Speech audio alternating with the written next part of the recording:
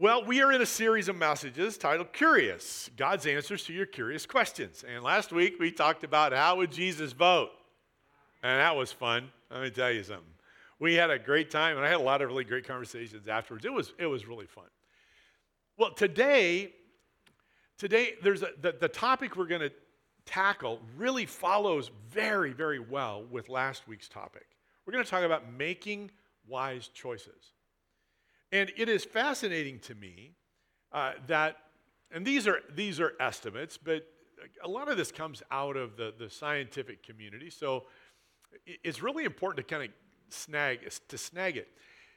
Did you know that we make approximately between 2,000 and 2,400 decisions every day? Every day. Now, most of those decisions are just very routine. They're just very much in the normal course of what we do. We don't even really think about those decisions. We just make them. So it tells you that in order for us to make such an incredibly high volume of decisions, I think it would really be in our best interest to make really good decisions. I think all of us would agree with that. I don't think there's any confusion. Well, we're going to do a little audience participation this morning. So, and I'll just give you an example of kind of the decisions that we make and how maybe we arrive at them. So you're most likely familiar, at least with, and this is the first question, are you familiar or have you been to Baskin & Robbins ice cream? How many are least familiar with Baskin & Robbins or have been to Baskin & Robbins? All right. The uniqueness of Baskin & Robbins is that they have 31 flavors, okay, at any given time. All right, so my question to you is I'm only going to give you 3. So what is your favorite ice cream? Here we go, and I'm going to give you 3. Number 1, vanilla. Okay, you go to a place that has 31 flavors, and you choose vanilla. I'm sorry, it just doesn't seem to work. Okay, so how many of you would say chocolate? No, don't, come on, raise your hand. Be proud about being chocolate fans, okay. And one more, strawberry. All right. Now, I'm going to go real deep here. My favorite ice cream at Baskin & Robbins is gold medal ribbon. That is my favorite. It's I don't know why, it's the only time I ever eat it. And I haven't been to Baskin & Robbins in probably 5 years. But my point is, when you go into Baskin & Robbins, here you're faced with 31 different choices. I've got to make a decision. I have seen people stand there and walk back and forth, and they can't figure out, what about, can I taste that? They are paralyzed trying to make a decision, and I'm looking at my wife right now. That's kind of what her thing is at Baskin & Robbins. No, she actually does. She struggles with decision. Anyway, I'll wait. Because she likes them all. She likes them all, and now I'm done for the rest of the day. So anyway, here's the deal. We make those decisions in a lot of different ways. And so it's fascinating to me. I found an article this week from a gal by the name of Susan, I got to get her name right, Weinschenk. Susan Weinschenk. She is a behavioral scientist who's done a lot of research about the mind and the brain. But she did this in connection with making decisions. And what she discovered was absolutely fascinating. And I want to share you real quick 5 insights from what she discovered about making decisions. The first, most decisions that we make, now remember, 2,000 to 2,400, most decisions we make are not made logically. Here's the thing, we like to think that we're logical when we're making decisions and that we're considering all the options. We weigh all those alternatives. But the hundreds of decisions that we make every day, we don't logically think through every one of them. Even the big decisions are not made logically. Second observation is that most of the decisions that we make are unconscious. We do so unconsciously. By looking, now this is great, and maybe you don't get fascinated with this, I do, so you have to tolerate me for at least a few minutes, okay? By looking at brain activity while making a decision, researchers can predict what choice people would make 7 to 10 seconds before they themselves were even aware of having made a decision. The mind is already working, having made that conscious choice or unconscious choice. This means that even when people think they're making a conscious, logical decision, chances are they aren't. The brain is working. Third, if you can't feel emotions, you can't make decisions. Thanks to our, now don't forgive me for this, thanks to the ventromedial prefrontal cortex, that's right here, okay? Thanks to this portion of the brain, okay? That regulates fear. Okay, it regulates fear. There's another part of the brain that tells you what you should be afraid of and when to be afraid. But this regulates fear, all right? So think about this. When that is active, you're then able to let go of your conditioned fears, the whens and the whats. When this is active, as a result, you're then able to make a decision. When you let go of those conditional fears, you should just assume that all decisions involve emotion. Number 4, don't confuse unconscious decisions with irrational or bad decisions. Most of our mental processing is unconscious. Now listen to this statistic. Dr. Timothy Wilson, studying how data is processed, calculated that we are receiving approximately 11 million pieces of data into our minds every second. There's no way that we can process all of that data in our conscious mind. Our unconscious has evolved to such an extent that it can process most of that data to make the decisions for us listen to this, according to the guidelines and rules of thumb that are in our best interest most of the time. That's how strong the unconscious is. It's working, processing, so that the eventual decision that's made unconsciously is still within our best interest. And this is where we get the idea of we go with our gut instinct. And then number 5, there are really only 2 different types of decisions that people make, value-based and habit-based. A value-based decision weighs option, compares and contrasts, and then decides what car to choose. A habit-based decision is as if you're walking down the aisle in the supermarket and you go to the cereal aisle and you just unconsciously grab a box of cereal and drop it. You don't give it any thought. So you've got habit-based and value-based. For each type of decision, a separate part of the brain is active. Now listen carefully to this phrase. If you give someone a lot of information, then they will switch from habit-based to value-based. If you give someone a lot of information, they will switch from habit-based to value-based. So what do we take away from that?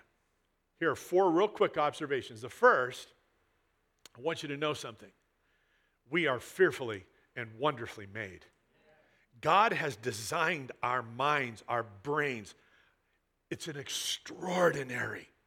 is just extraordinary to think that your mind can process 11 million pieces of data per second is amazing. The second observation is that making wise choices begins by taking charge of our decision-making process. We've got to be actively involved. The third observation is that if we're going to make wise choices, we need to think differently. And lastly, if we're going to make wise choices, we must fill our minds with the best and right information in order to make those choices. And I would suggest that is the Word of God. When we fill our minds, fill ourselves with God's Word, what happens? When you have enough information, you move from habit-based to value-based decisions. And that information is the Word of God. So what we're going to do for a few moments, I'm going to give you 5 questions to help us make wise choices. But before we do that, I want you to, these are not they're not in notes. I listed all of the passages of Scripture. You can look at them later. On YouVersion, all of those notes are listed. But you can look at this. But I want you to listen carefully to the following verses because there are some common denominators in each of these verses. Isaiah 26. You will keep in perfect peace those whose minds are steadfast because they trust in you. Jeremiah 31:33. This is the covenant I will make with the people of Israel. After that time, declares the Lord, I will put my law in their minds and write it on their hearts. I will be their God, and they will be my people. Romans 8, chapter 8, verses 6 and 7. The mind governed by the flesh is death, but the mind governed by the Spirit is life and peace. The mind governed by the flesh is hostile to God. It doesn't submit to God's law, nor can it do so. 1 Corinthians 2:16. For who can know the Lord's thoughts? Who can know enough to teach him? But we understand these things, for we have the mind of Christ. 2 Corinthians 4:4. The God of this age has blinded the minds of unbelievers, so that they cannot see the light of the gospel that displays the glory of Christ, who is the image of God. Ephesians 4:23. Be made new in the attitude of your minds. Philippians 3:19. Their destiny is destruction. Their God is their stomach, and their glory is their shame. Their mind is set on earthly things. Don't let anyone condemn you. Colossians 2, verse 18, and chapter 3, verse 2. Don't let anyone condemn you by insisting on pious self-denial or worship of angels, saying that we have had visions about these things. Their sinful minds have made them proud. Set your minds on things above, not on earthly things. Do you catch the commonality between all of those verses? When we have the mind of the flesh, we're going to make poor decisions. We're not going to make good decisions. But when we have the mind of Christ, the mind of the Spirit, we have life and peace. So our minds need to change. We need to think differently. Our minds and the way we think will determine the decisions that we make. Our minds and the way we think will determine those decisions that we make. Now, Romans chapter 12 and verse 2. This really is so critically important for our time and our conversation today. Listen to what Paul says. Don't copy the behavior and the customs of this world, but let God transform you into a what? A new person by changing the way you think. Then you will learn to know what God's will is for you, which is good and pleasing and perfect. You want to make wise choices? God's got to change the way you think. That comes through His Word. Critical in making wise choices is allowing God to transform the way we think. When we do, we will know His will for our lives. But we must allow God to transform our thinking. We must allow God's, and hear this carefully, we must allow God's data. Remember, 11 million pieces of data. We must allow God's data to overwhelm the data we receive from all other sources. We must practice biblical principles and make decisions that are God-informed decisions. God-informed decisions. So 5 questions to help us wrestle the idea of changing the way we think. Pray with me. Father, thank you for your word. Speak to us today in your name. Amen. First question, does this decision align with God's word? Does the decision that I'm making align with God's word? Now remember, we have all kinds of decisions that we make every day, 2,000 to 2,400, whatever that is. Really, the color of my shoes is not a real life-changing thing, okay? It just isn't. That's not what we're talking about. But there are decisions that deal in your family, in your job, in your life in general, that really we need to say, does this, if I'm making this decision, does this align with the Word of God? And that is so incredibly important. Dr. Steinshank mentioned a few minutes ago that you should just assume that all decisions involve emotions. And while I don't disagree with that, but if we make our decisions solely based on emotion, which can be very subjective, we're in jeopardy of not choosing well. But what do we have to do? Remember the conditioned fear. We have got to allow what is deeper within our minds, the transformation of our minds through the washing of God's word to give us the perspective to make wise choices, good choices. Listen to what Jesus said in Matthew chapter 4 and then also in chapter 7. He said, man, Jesus told him, "Know the scriptures say people do not live by bread alone, but by every word that comes from the mouth of God." We exist through what God's word says. And then chapter 7, verse 24, he said, anyone who listens to my teaching and follows it is what? Wise. Is wise. It's like a person who builds his house on the solid rock. We need to be diligent and study the scriptures. We need to read the Word of God. We need to meditate on the Word of God. So when we're facing decisions, what becomes the default in our life? God's Word is the default. It is the information that then directs every decision that we make. The Word of God. Does it align with the Word of God? Understand, we've got to let God's Word be the first and the final word in making wise choices. The first and the final. Here's something that we just need to understand. We can ask ourselves this question: does my choice, does this decision line up with Scripture? If the answer is no, you don't need to go any farther.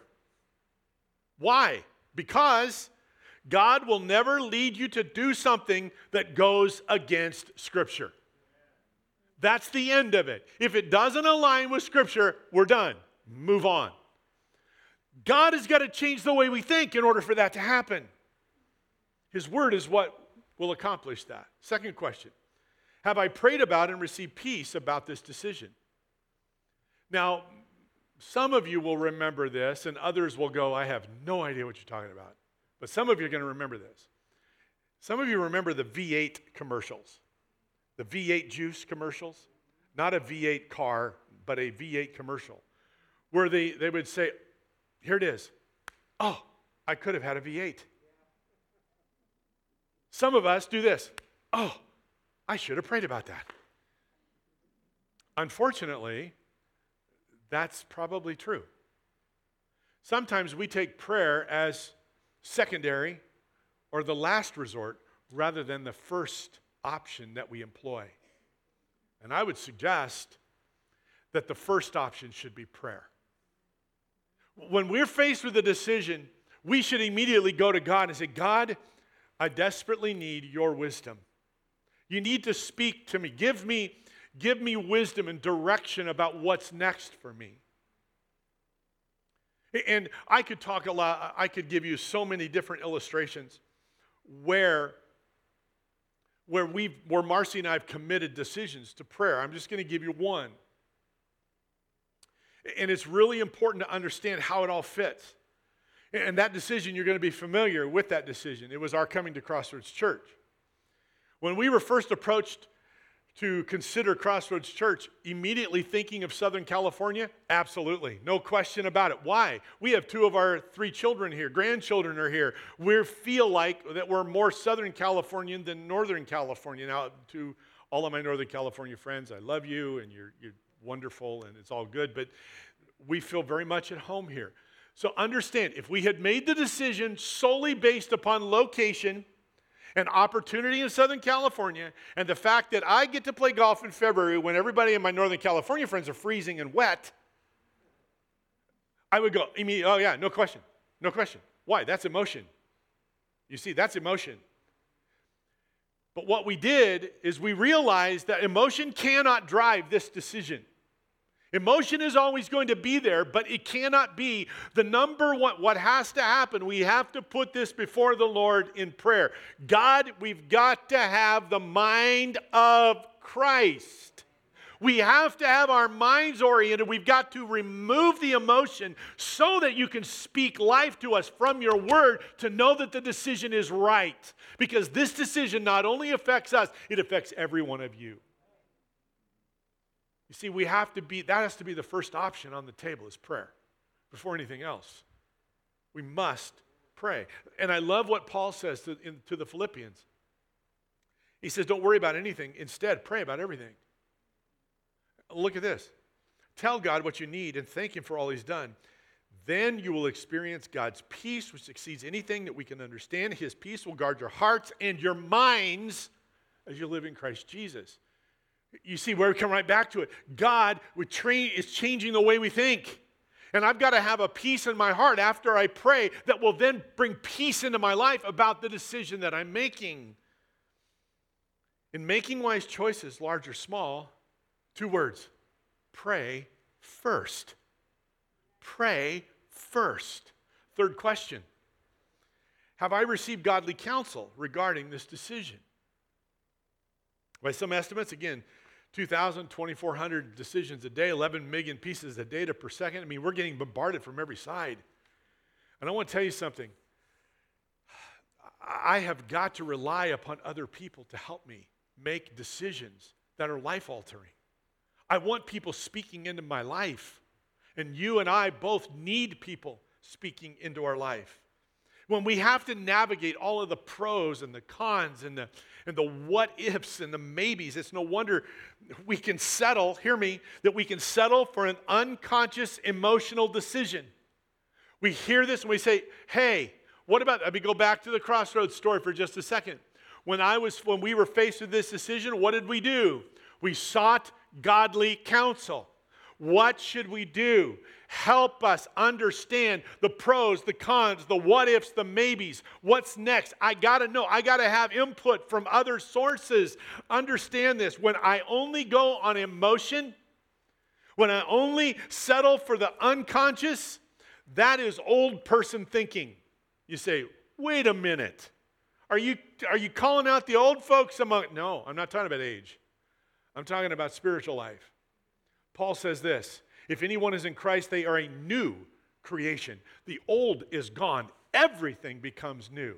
I don't want to think like an old person. I want to think like a new person, in new thinking. I want God to reorient my thought processes. And I want Him to change the way I think so that when I'm processing something, I'm thinking the way God would be honored in my thoughts and in my decisions. So I want to think new. I want to think new. One of the new person ways to change our thinking is to receive godly counsel. Listen to what the psalmist says, Psalm 1, verse 1. Happy are those who reject the advice of evil people. That's harsh, huh? Who don't follow the example of sinners or join those who have no use for God. Now let me unpack that a second. It's godly counsel from godly people. It is wise to seek the advice from someone whose life reflects God's wisdom. One more time. It is wise to seek advice from someone whose life reflects God's wisdom. Seek out counsel from someone with godly character. Don't take the advice of someone who has a history of making poor choices. Come on. I mean, it just seems to make sense. I sat with, you wouldn't probably know his name, but his first name was Randy. He was very, very much a part of very early contemporary Christian music. This was back in the late 60s, early 70s. I was having breakfast with him one morning. And we were talking about all kinds of things. And he was troubled in his spirit about a couple that he knew who were now doing marriage seminars. I went, okay. And then he went on to explain the reason is that they've been married like 3 or 4 times. And now they're doing marriage seminars. And he just kind of, his eyes kind of went, I don't get it. I don't get it. You know who I want to learn marriage advice from? The 75-year-old veterans of marriage who've been through the war together, who have endured different and challenging things. It doesn't mean that those who are younger don't have some good things to say. That's not my point. But I don't necessarily, and I understand God can redeem situations. God can bring great out of really difficult. I know that. I give 100%. I get it. But you understand, I want godly counsel from godly people, godly character. That's who I'm going to seek advice from. First, because it's so clear, Scripture is clear, we don't accept the advice of the ungodly. Proverbs 13:20, listen to this. Become wise by walking with the wise. Hang out with fools and watch your life fall to pieces. There you go. Come on now. If you've got teenagers at home, you got children at home, that's a verse. You should just, come on. Another one is bad company corrupts good character. Come on. We've got to be conscious of this. Proverbs 15:22. Plans fail for lack of counsel, but with many advisors they succeed. There's nothing which we receive with so much reluctance as advice. We're just unwilling to take it. But, wise choices will be made as we receive the advice of godly counsel. We've got to do it. The next question is, am I being led by the Holy Spirit as I consider this decision? Am I being led of the Holy Spirit? Each of us, I'm so grateful, and it's humbling to think that we are literally the temples of the Holy Spirit. The Spirit of God lives within us. I mean, that's a privilege, but it's also an incredible responsibility. Did you know that the Spirit of God can give you wisdom in the decisions that you will make as we rely upon Him? John 16 says, when the Spirit of truth comes, He will guide you into all truth. And listen to this, Acts 15, verse 28. It seemed good to the Holy Spirit and to us to not burden you with anything beyond the following requirements. You see, the first church, that is born out of the first church when a decision had to be made that would greatly impact new believers. And so the church put this to prayer. And you notice the order in which they say it. It seemed good to us and the Holy Spirit? Nope. Opposite. It seemed good to the Holy Spirit and to us. Pray first. Rely upon the presence of God in your life first. Then the godly counsel from people and what we feel in our own spirit and direction. The Spirit of God will lead us and direct us if we allow Him to. Galatians 5 says, so I say, let the Holy Spirit guide your lives. For the Spirit of what? The Holy Spirit produces fruit in your lives. Love, joy, peace, patience, kindness, goodness, fruitfulness, gentleness, and self-control. Depend upon the Holy Spirit to give you wisdom and revelation to help you make wise choices. The Spirit of God will do it, but we have to rely upon Him. And number 5, does this decision give glory to God? And you know, listen to what Paul said. He said, whether you eat or drink or whatever you do, do it all for the glory of God. Think about that. Now, here's a little bit of a telling prayer or a telling statement. I'm going to confess to you this morning, I did not get up and pray this prayer, the following prayer. Lord, let everything I do today bring you glory. I should have, and so should all of us. It should be at the forefront of our minds. Why? Because Paul says, whatever you do, whether you eat, whether you drink, I'll say it this way, wherever you go, whatever you say, the things that you do, the people that you interact, that you have interaction, what are we to do? Everything should bring glory to you. Everything.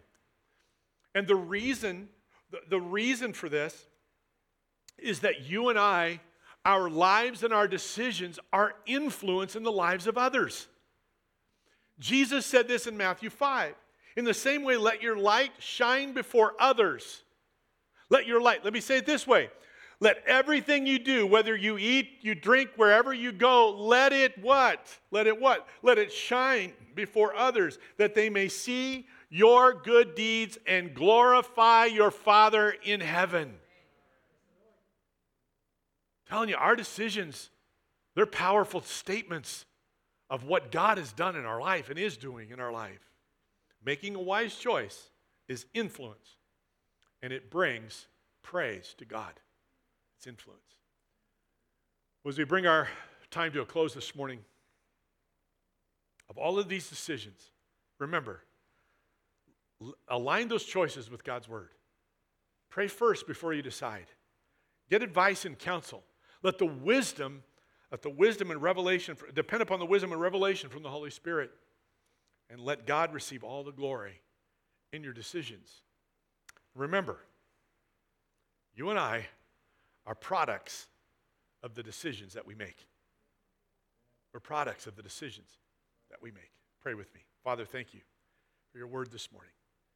We give you all the honor and the praise. Help us to make wise choices. In Jesus' name. There was a passage of Scripture that I wrestled this week where I would share it, whether I'd share it at the beginning of the message or the end. And I went back and forth and distributed. I kind of dropped it in both places and trying to figure out how to do this. And I decided I'd put it at the end.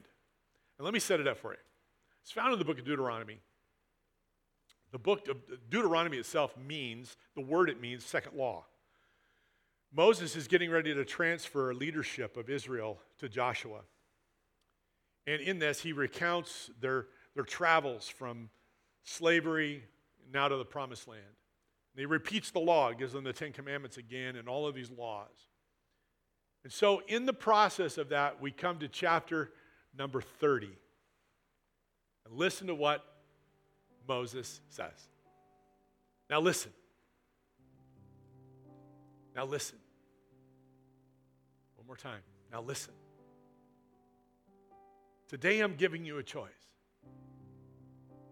between life and death, between prosperity and disaster. For I command you this day to love the Lord your God and keep his commands, decrees, and regulations by walking in his ways.